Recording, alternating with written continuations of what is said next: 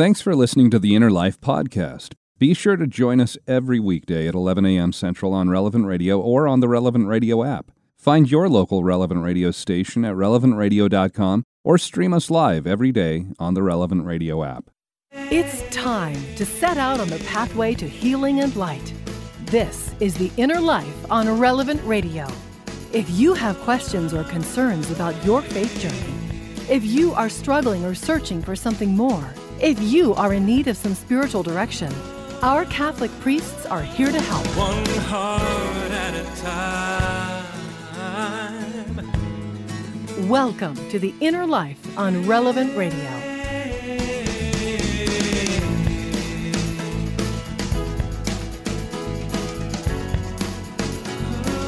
Well, I don't know about you, but it sure feels like the week is going by so fast with, not Memorial Day, Labor Day on Monday. Hi, I'm Josh Raymond. Welcome to The Inner Life. So glad to have you joining us for this hour of spiritual direction here on Relevant Radio and the Relevant Radio app. Now, if you could travel in time, where would you go? Or maybe the more appropriate question would be, when would you go? Do you have a year or a specific date that you would choose? Would you visit someone from your family? Maybe it'd be a loved one that passed away many years ago. You'd like to see him just that one more time. Or perhaps you'd use the ability to travel in time to visit some historic moment or to try and prevent something bad from happening. You know, the kind of classic thing, go back and stop Hitler before ever coming into power. Now, I love science fiction. I've mentioned that on the program before here, and I inherited that love of science fiction from my dad. Almost every night after work, when dinner was finished, he'd sit down in our family room, he'd turn on the television, and every night, among the other things that might be on, it was pretty routine. He would land on whatever channel it was that played the Star Trek reruns. So Captain Kirk, Spock, McCoy, they were regular fixtures in my childhood from the very beginning. And my dad also had shelves and shelves full of these cheap little paperback science fiction novels. And over the years, I've read through many of them. And I think the best science fiction is actually where the author is able to look at some sort of moral or social or ethical issue, but they're able to take that and set it outside of our world, outside of our current time. And they can examine all the different aspects of the good and the bad and the possible consequences, the outcomes of choices that are surrounding those moral or ethical kind of questions, those dilemmas that we might be wrestling with in our own time. And that's where storytelling and philosophy, I think, can really come together in a beautiful way. But there's also nothing wrong with just telling a fun adventure story. And that's usually where a lot of science fiction falls. And there are, of course, many poor or mediocre stories out there in the world of science fiction, but there are some really good fun stories too. And in particular, I am an absolute sucker for anything that deals with time travel. I absolutely love it. It's my favorite. The one that really kind of introduced time travel into storytelling, that's the classic H.G. Wells, The Time Machine. And then there are those fun television shows that have dealt with time travel in different ways. Quantum Leap, that was a favorite of mine back in I think it was late 80s, early 90s that it ran. Doctor Who is another one out there, British television.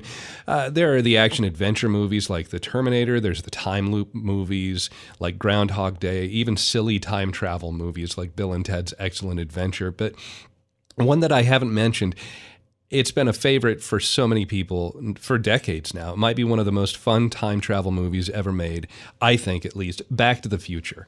Marty McFly, he finds himself traveling back in time from his current year of 1985, going back to when his parents were in high school 30 years earlier in 1955. And I guess I can give a spoiler alert, a spoiler warning right now, but if the movie is going on 40 years old and you haven't seen it, I think that's more on you. But, you probably know the basic plot. This movie is so famous, Back to the Future. Marty finds himself stranded there in 1955, wants to try and get back home, but he runs into his dad as a teenager, and when he encounters him, he ends up pushing him out of the way from getting hit by a car, and he changes the timeline of how his dad originally met his mom And this leads to them falling in love. So then Marty's very existence is in jeopardy because his parents aren't following that set path. And so while Marty, he's working with Doc Brown trying to get back to his own time in 1985, he also has to get his parents to fall back in love. Not back in love, he has to get them to fall in love. And everything depends on that. It all hinges on Marty being able to get his mom and dad back together. If they don't fall in love, if they don't get married, if they don't have kids, Marty being one of them, it won't matter about trying to get back to 1985. Marty stops existing. So everything, it all hinges on that. Having everything hinge on that one event or whatever it is there, that's something that we experience in many different ways. Most of the stories we love, they all depend upon that one moment that changes the direction of where the protagonist was originally headed. Luke Skywalker, he was originally going to go and help with one more season on the farm. And then all of a sudden, by buying the wrong droids, his aunt and uncle are killed, and now he's off on a different direction. Everything hinges on that one moment. If you love watching sports, in many games, the whole outcome of winning or losing hinges on one play or one moment. If it's 4th down, 3 yards to go, your team is down by 2 points with less than 1 minute remaining on the clock. All the other plays, all the other scores and tackles and passes and runs, they all really just come down to that one play that is going to happen now. If your team can get that first down, if they can make it to within field goal range, they have a chance. But if the opposing team stops them from making it those 3 yards, if they can't get that first down, then there's no hope. It can end right there. It all hinges on that one moment. Now, the church also knows that in the spiritual life, there are things that everything else hinges upon. Things that are so important that in our growth to know and love and serve God, as we strive to grow in holiness, most everything else, it depends or it hinges upon a few key things. And that word itself, hinge, in Latin, the word is cardo, and we get the word cardinal from it. And today we want to look at the cardinal virtues. These are those virtues on which most other things in our spiritual life depend. They hinge on these virtues. And helping us look at these cardinal virtues today, our spiritual director for the hour, a regular voice here on The Inner Life, Father Dave Heney. Father Dave is a priest in the Archdiocese of Los Angeles. He's the pastor of St. Bruno Catholic Church in Whittier, California.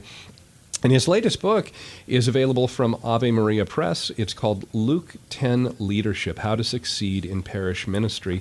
And Father Dave, glad to have you back here on the program. I hope I didn't spoil Back to the Future for you. No, I did see those great movies. In fact, most of those movies that you describe, they're very entertaining, wonderful, diversion, but also quite informative. And all those movies, Star Wars, even Star Trek, always had great lessons to pass on. Yeah, and like I said too, that's my favorite type of storytelling, where it looks at some sort of moral lesson that can be learned. I mean, the most common one is good triumphs over evil. Those are the stories we typically love. And when we're talking today about the virtues, about these cardinal virtues, that's kind of where we're looking. We're saying, okay, we want good to beat out evil. Mm-hmm. We want to be virtuous. We don't want to be sinful. So, but to get us started, let's just discuss what a virtue is. What does the church mean when we talk about that word virtue? Virtue is a very old word, and I think, but the ancient understanding and the church's understanding is the same, which is it's a set of habits, it's a set of behaviors that are deeply ingrained that produce a happy life. They are a set of behaviors that you've cultivated, that you've practiced. We can kind of categorize them into several different sections, but basically a virtue is something that you have cultivated, you have practiced, a set of behaviors that when you do these behaviors, they produce a sense of well-being, a sense of peace, a sense of happiness. Those are the virtues.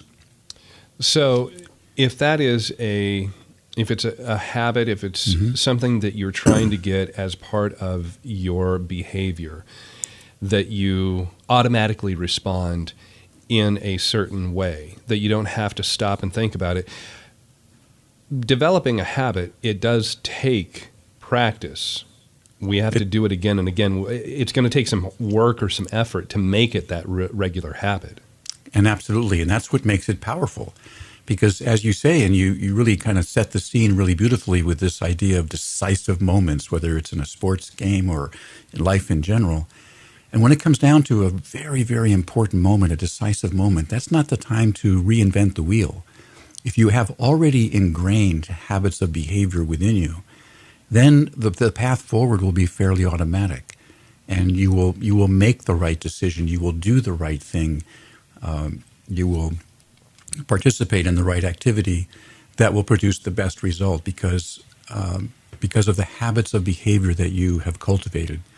And if you have those, if you are a person of a virtuous life, life actually becomes easier. It takes some time to cultivate those habits, and we do them on a small scale pretty much every day. I think the key is to, like with any good habit or any good practice, practice makes perfect. And if we just spend a little bit of time cultivating the virtues each and every day, they become quite deeply ingrained. And in moments of crisis, when it's hard to think and everything is piling in on you and, it's all kinds of confusion, the virtuous man, the virtuous woman, the virtuous child will know what to do because of that, because of all the homework they did before in cultivating those important virtues. Well, you used the word there, we do little things to work on it. And that's also another aspect of whenever we're trying to grow in some sort of discipline or we're trying to improve ourselves. Again, if you go back to kind of a sports metaphor, you don't start off running a marathon right out of the gate. You train for it. You start small. Okay, let's just run, a half mile today, or let's run 3/4 of a mile. And okay, we're going to give ourselves 3 months to get ready to work our way up to where we can run those 26 miles of a marathon. So starting small and not feeling like, okay, we have to get everything and we have to do this in a huge magnanimous kind of way right now. It's okay that, just take it a day at a time, a step at a time. Exactly. Pretty much everything in our spiritual life, if we do something each and every day, like exercising a muscle, it gets stronger and stronger and stronger. You may not need that muscle for a while, but all of a sudden something happens, something falls over, you have to move it, and right when you most need it, your muscle is strong enough to take care of the work. And so if we practice those virtues each and every day, then right at the moment when we most need it, that virtue will come and be our friend, be our guide, and let us know exactly what to do, and so that things will turn out successfully. The virtues are a path to a happy life. Okay, so the 4 cardinal virtues, we have prudence, justice, temperance, and fortitude, but maybe before we even dive into those, there's also the 3 theological virtues, and these are the ones that probably people have heard quite often because there's that famous part of, I think it's in the 13th chapter of St. Paul's letter to the Corinthians, the first letter, where he talks about love. Love is patient, love is kind, it does not boast, it is not arrogant. It goes through all these different things. And then he says, now remain these 3, faith, hope, and love, but the greatest of these is love. So we've got these 3 theological virtues. Do these cardinal virtues and any other virtues that we talk about, do they all flow out from these 3 theological virtues? They precede the theological virtues, but I think probably a good way of looking at them is that they are complementary. The theological virtues of faith, hope, and love, I like to think of as vertical virtues because they are about our relationship. They come from God, our faith in God, our hope in eternal life, and the love that we receive from Him and that we pass on. So these are virtues that arise out of our vertical relationship to God. The cardinal virtues are horizontal.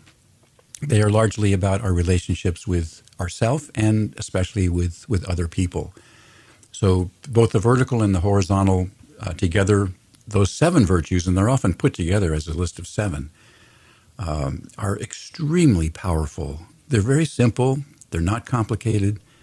And as you come to understand them, you will see, the wisdom, which is one of the virtues. You'll see the wisdom of how they all kind of work together to make for a happy spiritual life and a happy human life. I really like that. I like the vertical and the horizontal understanding. I think that's wonderful. Okay, so let's look at these four cardinal virtues. The first one you mentioned, referred to sometimes as wisdom, prudence. Can you help us have a better idea of what we mean when we talk about the virtue of prudence? Sure. Prudence, and I do prefer the other word wisdom, although prudence is the one that's usually listed in whenever these things are listed. But it means wisdom. It means to be able to have things in the right perspective, to know what is important and what is not. I like to distinguish it between education. Education is just knowing a lot of things. You major in history, you major in mathematics, you know a lot of things. But wisdom is knowing what is important, it's knowing the right things, to distinguish what's a detail and what's important.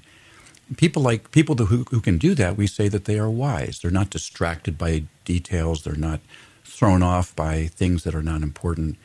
If you have something really important going on in your life, you want to go to a wise person who will be able to pinpoint just the right thing to know.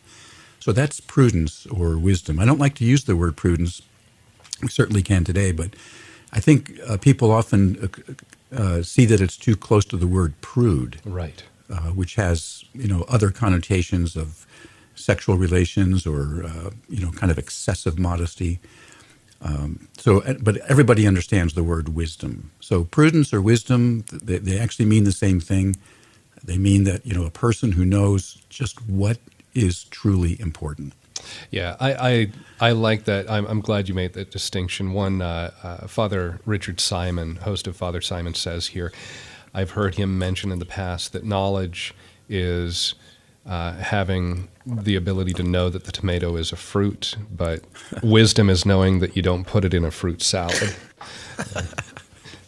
That's a perfect analogy of food. That's great. All right, let's move on to justice. That's the next one here. What is the virtue of justice? How should we understand that one? Justice is simply fairness. The classical definition is giving someone what is their due. If somebody is owed money, justice means that you give them. If someone hurts you, they've taken away your sense of peace, and so they owe you kind of a restoration of how they've hurt you. So justice is fairness. It means giving people what is their due. Justice is not that. I think everybody has kind of a common sense understanding of justice because we use it all the time. We deal with it so often in terms of police activity and courts and the law, but it involves so many other areas besides what's legal. For instance, it's legal to lie to someone, but that's not just. So justice is treating people fairly with the respect and the dignity that is owed to them, and it's demanding justice for yourself and practicing justice with others. Yeah, I think that one is very easy for most of us because even from an early age, if you're at school in first grade and you're waiting in the hot lunch line and another kid comes and cuts in front of you, what's the thing you're going to say? Well, hey, that's not fair. I was here first, so that fairness, it's just kind of inborn, innate in each one of us. We have that, I think, just in our very essence by being created in the image of God. We know that there is right and there's wrong, there is just and there is unjust that surrounds us, and it's pretty easy, even as a young child, to pick that out. Absolutely. That's not fair. That's not right. It's one of the earliest sentences that children learn how to speak. Yeah. All right. So cardinal virtue number 3, temperance. What do we mean by temperance? Temperance actually in the ancient world was the highest virtue of all. In all things, moderation. That implies self-mastery, that you're not operating on animal instincts, but that you can discipline yourself to not be excessive, in eating, drinking, drugs, pleasure seeking. It means moderation, having discretion, being able to kind of control yourself. Temperance is that virtue that distinguishes us from the animal world. that are just driven entirely by instinct. But us human beings, we can look and say, you know what?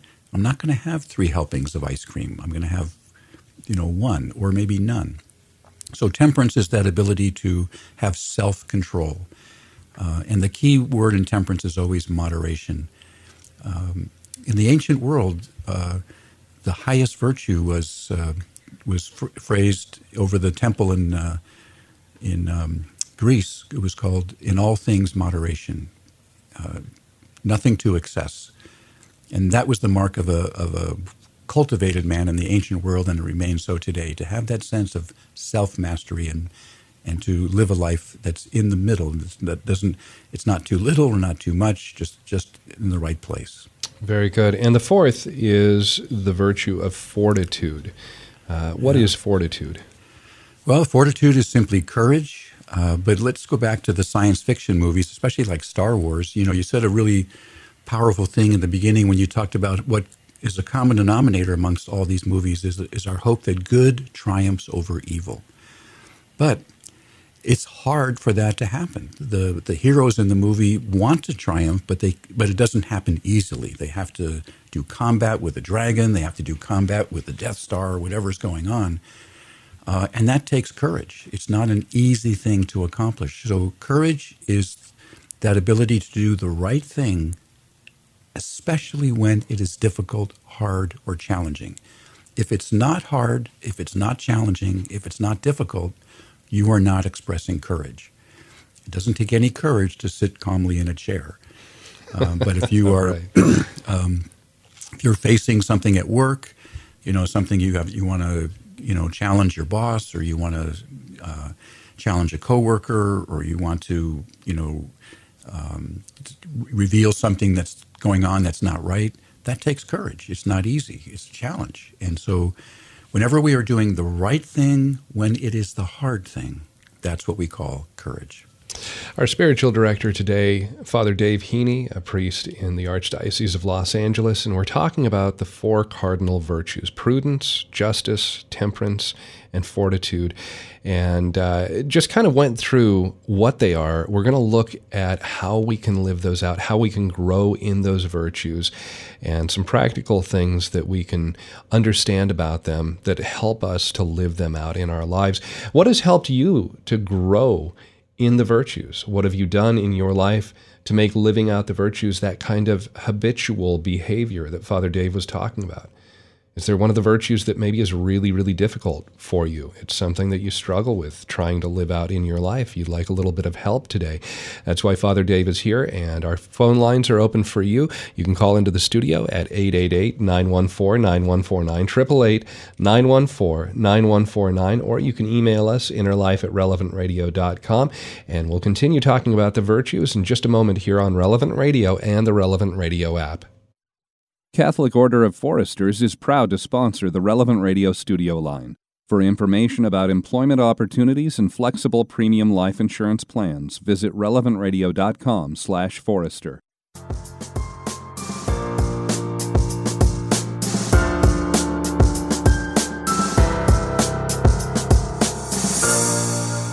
Welcome back to The Inner Life on Relevant Radio. Call in now to share your story with our Inner Life spiritual directors. 1-888-914-9149. That's 1-888-914-9149. This is The Inner Life on Relevant Radio.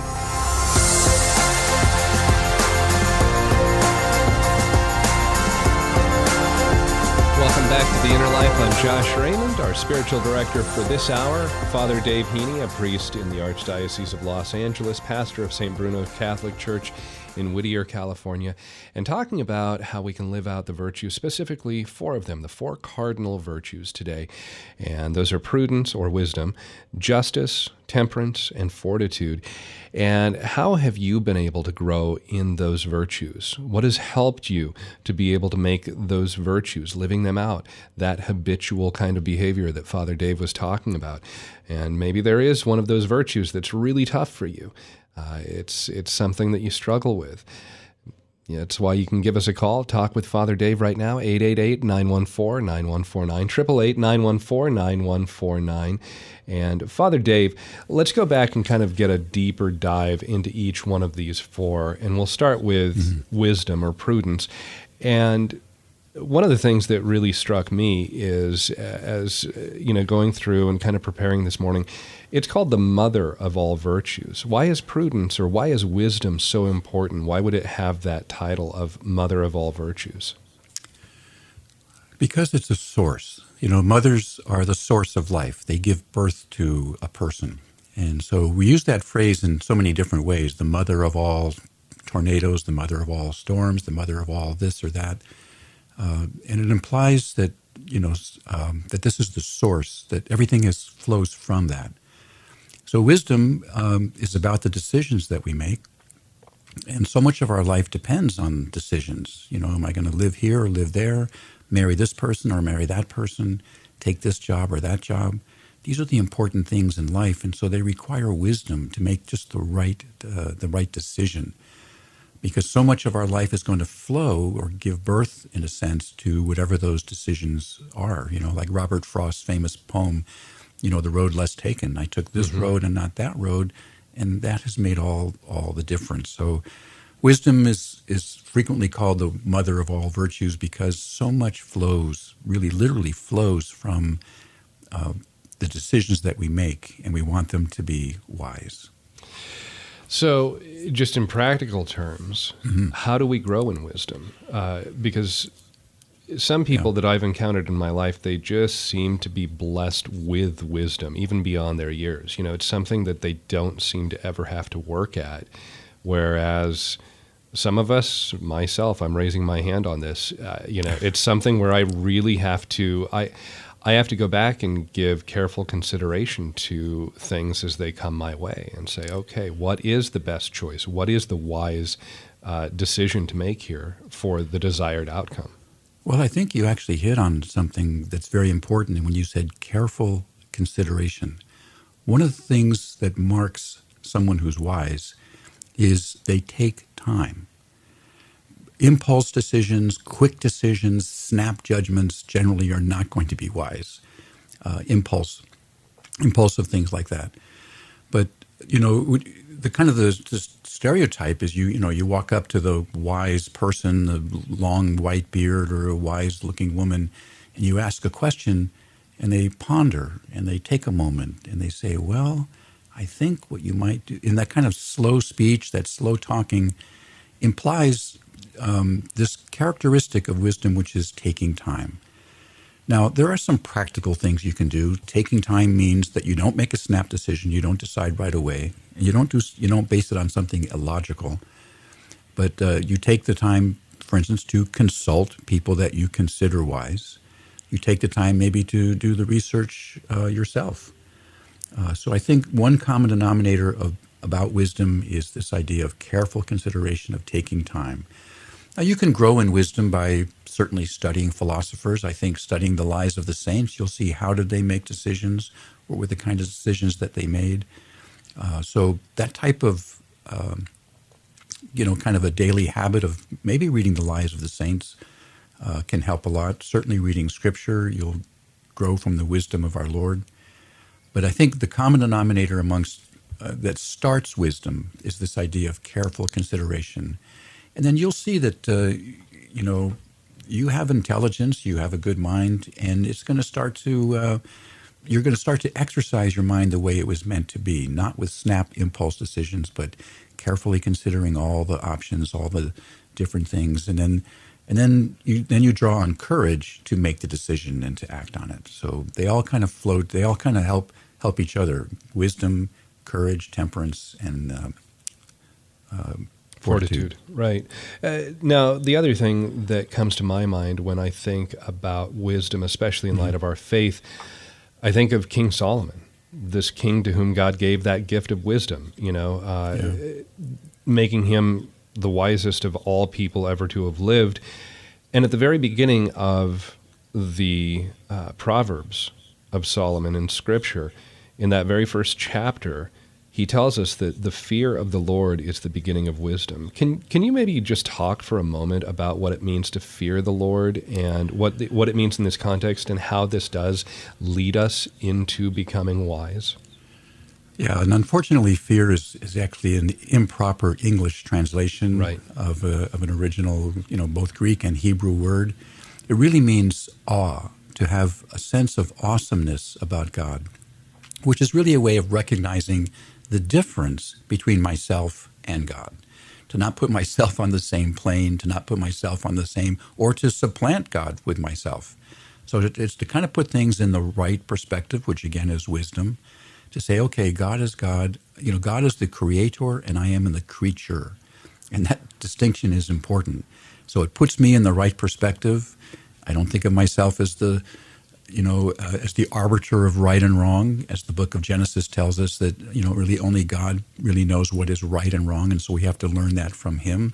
That's what Adam and Eve did. But by eating the tree of the knowledge of good and evil, they were taking to themselves the right to determine what is right and wrong. And in our human world, if people decide what is right and wrong, then might makes right. Then the strongest person is going to decide what's good or not. So fear of the Lord means awe, means respect, and which is a way of saying, I know where God is, and he's above, and I know where I am, and I'm down here. And I'm not going to put them in different orders. I'm going to recognize the power and the wisdom of God and keep them in the right perspective. So that's what fear of the Lord actually means. It doesn't mean being frightened. Right. It means to have a sense of awe and respect. And as you were talking about that might makes right, having that attitude there, but knowing our place and readjusting the way we look at that, it took me back to St. Paul, where he says how does he say it? The foolishness of God is wiser than men, and the weakness of God is stronger than men. And I that's one that I have just for years and years just kind of pondered over, that the things that we look at and say, that just seems foolish of God, it's still wiser than anything that any human will ever come up with. And Paul it really is remarkable for him to say something like that, because he was a brilliant man. He was considered the brightest student of the best scholar, Gamaliel, in that time. This was an A student. He was very, very bright. And there's really this beautiful passage where Paul goes to Jerusalem to submit himself to the apostles, to former fishermen. What a great sense of humility that Paul had, that he recognized the order, the structure that Jesus left. And so Paul, really was a brilliant guy, would actually go to Jerusalem and submit himself to someone who was a former fisherman. Really shows the humility and the wisdom of Paul. Yeah, that's a great point, Father. Our spiritual director today, as we're talking about the cardinal virtues, Father Dave Heney is a priest joining us today from Archdiocese of Los Angeles. And we're taking your phone calls as well at 888-914-9149 as we talk about those four cardinal virtues: wisdom or prudence, justice, temperance, and fortitude. And again, our studio line, 888-914-9149. How have you lived those virtues out in your life? How are you working at growing in those virtues, making those virtues that daily choice, that habitual behavior? Again, 888-914-9149. And Father, we've got Michelle who's listening in Lexington, Kentucky. Hi, Michelle. Welcome to the Inner Life today. Thank you. I'm so glad to share this journey, and I will try to keep it brief. In addition to what you've mentioned, there are, of course, the seven mortal sins, and I was not technically guilty of gluttony through a variety of circumstances, health problems, etc. I had gained weight. Well, I read a Christian book called The Way Down, W-E-I-G-H, and I recognized the truth in that book. And over a few years' time, I have lost over 60 pounds and kept it off without dieting, without really denying myself anything. And in fact, there was something in that book that really spoke to me. So I laid the book open on my heart. I apologized to the Lord for any of the times that I had eaten mindlessly, not truly grateful for his divine providence, which I always mispronounce on purpose because I never want to forget what it truly means. I've had so many people ask me about it, and I said, well, that was just step number one. Then I grew in temperance and wisdom about a different form of gluttony, the desire for things of this world. Yes, I appreciate pretty and lofty beauty and everything in between, but it doesn't mean that I have to possess it.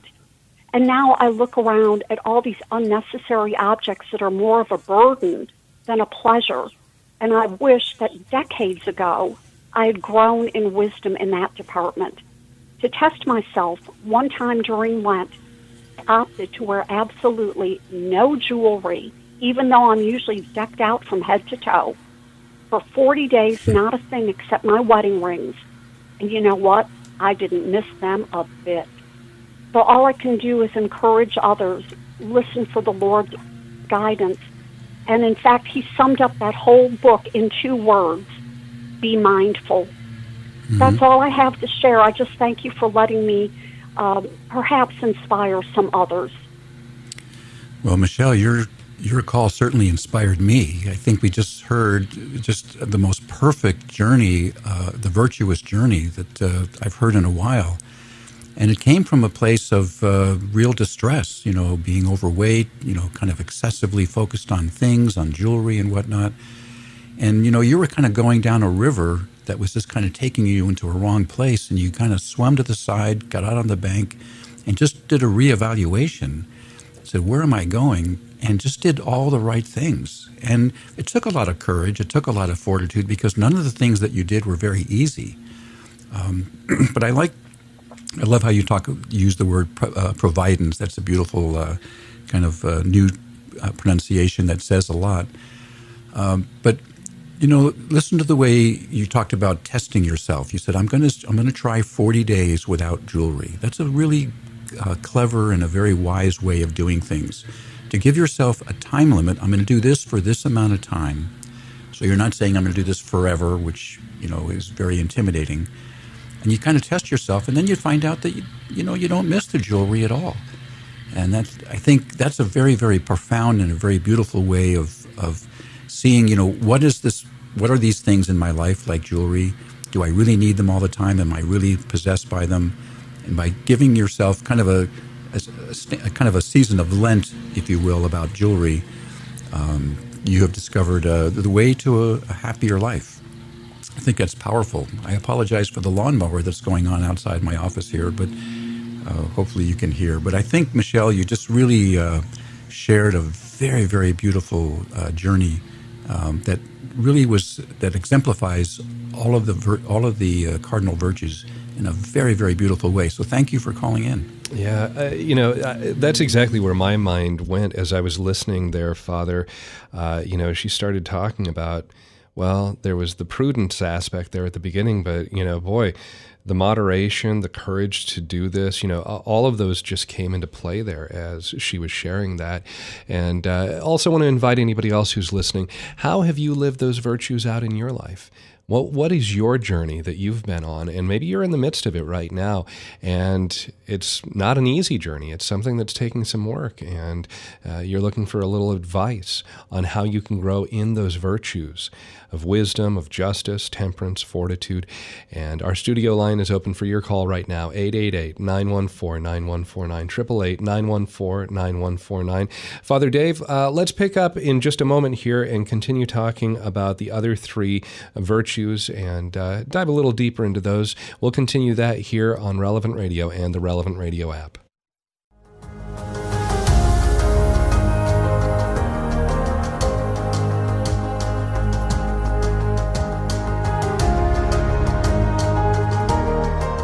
Welcome back to The Inner Life on Relevant Radio. Call in now to share your story with our Inner Life Spiritual Directors.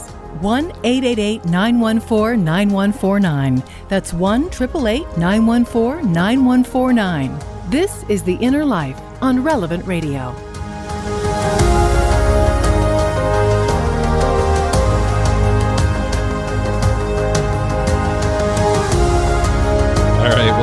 back to The Inner Life here on Relevant Radio and the Relevant Radio app. Hi, I'm Josh Raymond, our spiritual director, Father Dave Heney, a priest in the Archdiocese of Los Angeles, and today talking about the 4 cardinal virtues and taking your phone calls at 888-914-9149. And Father Dave, let's keep on going through the virtues. We talked about wisdom, justice. We mentioned, this is one that's pretty straightforward. Trying to have that sense of fairness or equality. I think in my mind, the biggest problem here is when pride or greed gets in the way, and that can get in the way pretty quickly. There's that classic image of justice being personified as somebody wearing a blindfold. Justice is supposed to be blind, but when I'm the one that's trying to be just, but it's something that impacts me along with somebody else, it's hard not to want to favor myself, even if it's just a little bit. How do you think we can guard ourselves against allowing that favoritism for ourselves? Here's a way of looking at justice, and this is something unique about justice from the other virtues. Fortitude, temperance, wisdom are things that I do myself in a way for myself, to be temperate, to be courageous, to be wise. But justice involves someone else usually. And the way to really start with justice is the virtue that asks us to see the world through another person's eyes, not just my eyes, but just to see the world through another person's eyes. So if I do that, then I will come to understand how this person feels that I've mistreated them, that I've hurt them in some way. And by seeing the world through another person's eyes is the beginning of justice, where that will be the beginning that inspires me to make things right. It's not just that I know legally I've done something wrong or even intellectually that I've done something wrong, but I've actually felt the impact of my behavior by that sense of empathy and of placing myself in another person's shoes so that I can say, oh, you know what, I didn't mean to call you that name, or I should not have been gossiping about you, or I shouldn't have done this or that, or I shouldn't have ignored you, because I have a sense of how that feels by having that sense of empathy, and I want to make it right. So justice, even if someone hurts me, then by standing in their shoes, I can kind of sense, like, why would they do that?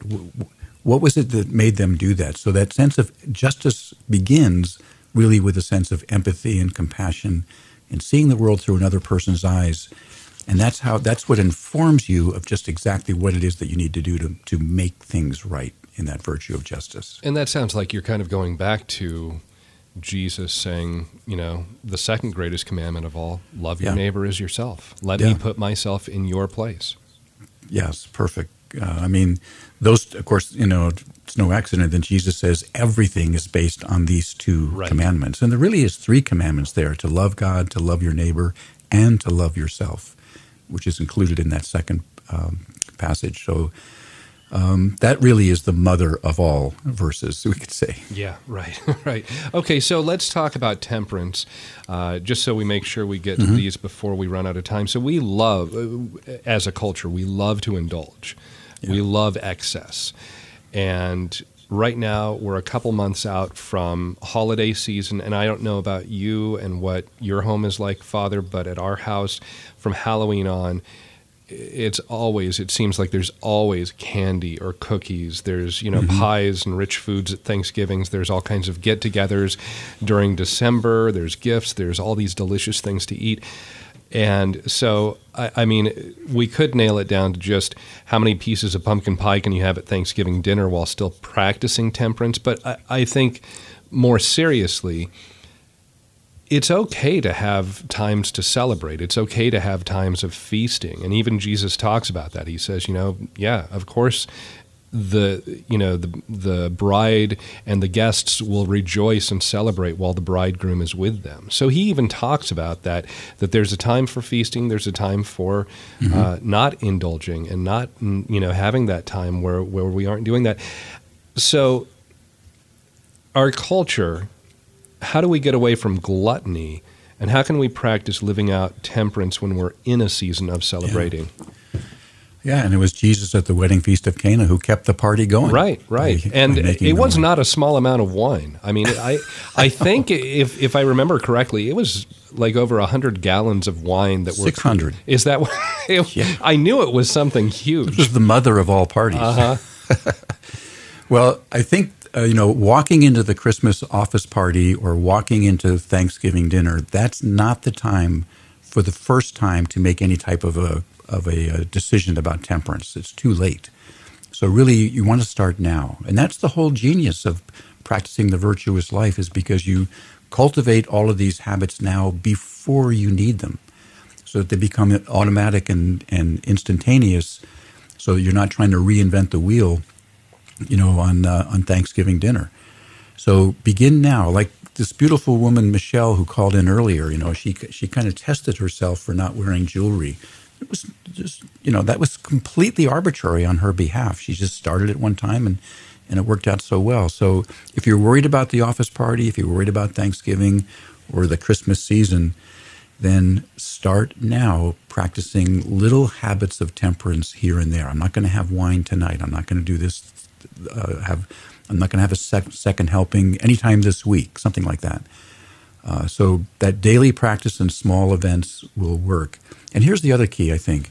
If you set up a plan like that and you fail, do not let that derail you. Just dust yourself off, pick yourself up, and start over again. Never look at a failure as a permanent thing. It's just one time. So the key for this holiday season and for temperance in general, start now before the event happens, so that when the event happens, your willpower is strong because of all the homework that you did now. And I'm so glad you brought that up, not to let a momentary failure to be cause for ongoing discouragement. Right. To just kind of get back on the horse and try again, and Absolutely. You'll be okay. So let's talk about fortitude, about being courageous here. What's the difference between having that true understanding of what the church is speaking about here and maybe the kind of courage that we see promoted in movies or in the news? Well, I think courage for us is courage to do the right thing. So, what are we being courageous about is important. So I think that's the first thing, is what's the goal? What's the end result here? That's different from for instance, from being a daredevil. Watch me jump off this building. That's not courage. That's kind of foolhardiness, foolishness. So if we have the right goal, if we have the right target, and it's difficult, then, our continuing to do that behavior, to make that thing happen, even when it's difficult, that's courage. So, but it has to be oriented towards a good thing, something that's noble. What do you think are the ways that we grow most naturally in that? This is one of those where it seems like, well, if you're courageous, you're courageous. How do we actually practice being courageous in small ways so that it can be that habit in our lives? If you see something, we have this famous phrase in this season of terrorism: if you see something, say something. That means if you see something bad, say something. That's a pretty good motto. If you see something good, do it. Don't put it off. Don't let someone else do it. So if you see an opportunity to do something good, do it. If you see something bad, mention it. So in other words, courage is the virtue of action. We're not paralyzed. We're not inactive. We're not frozen to our seat. So if we see something bad, we react. If we do something about it, if we see something good, we do something about it. So sometimes the courage is just overcoming our own timidity, our own shyness, our own desire to be invisible.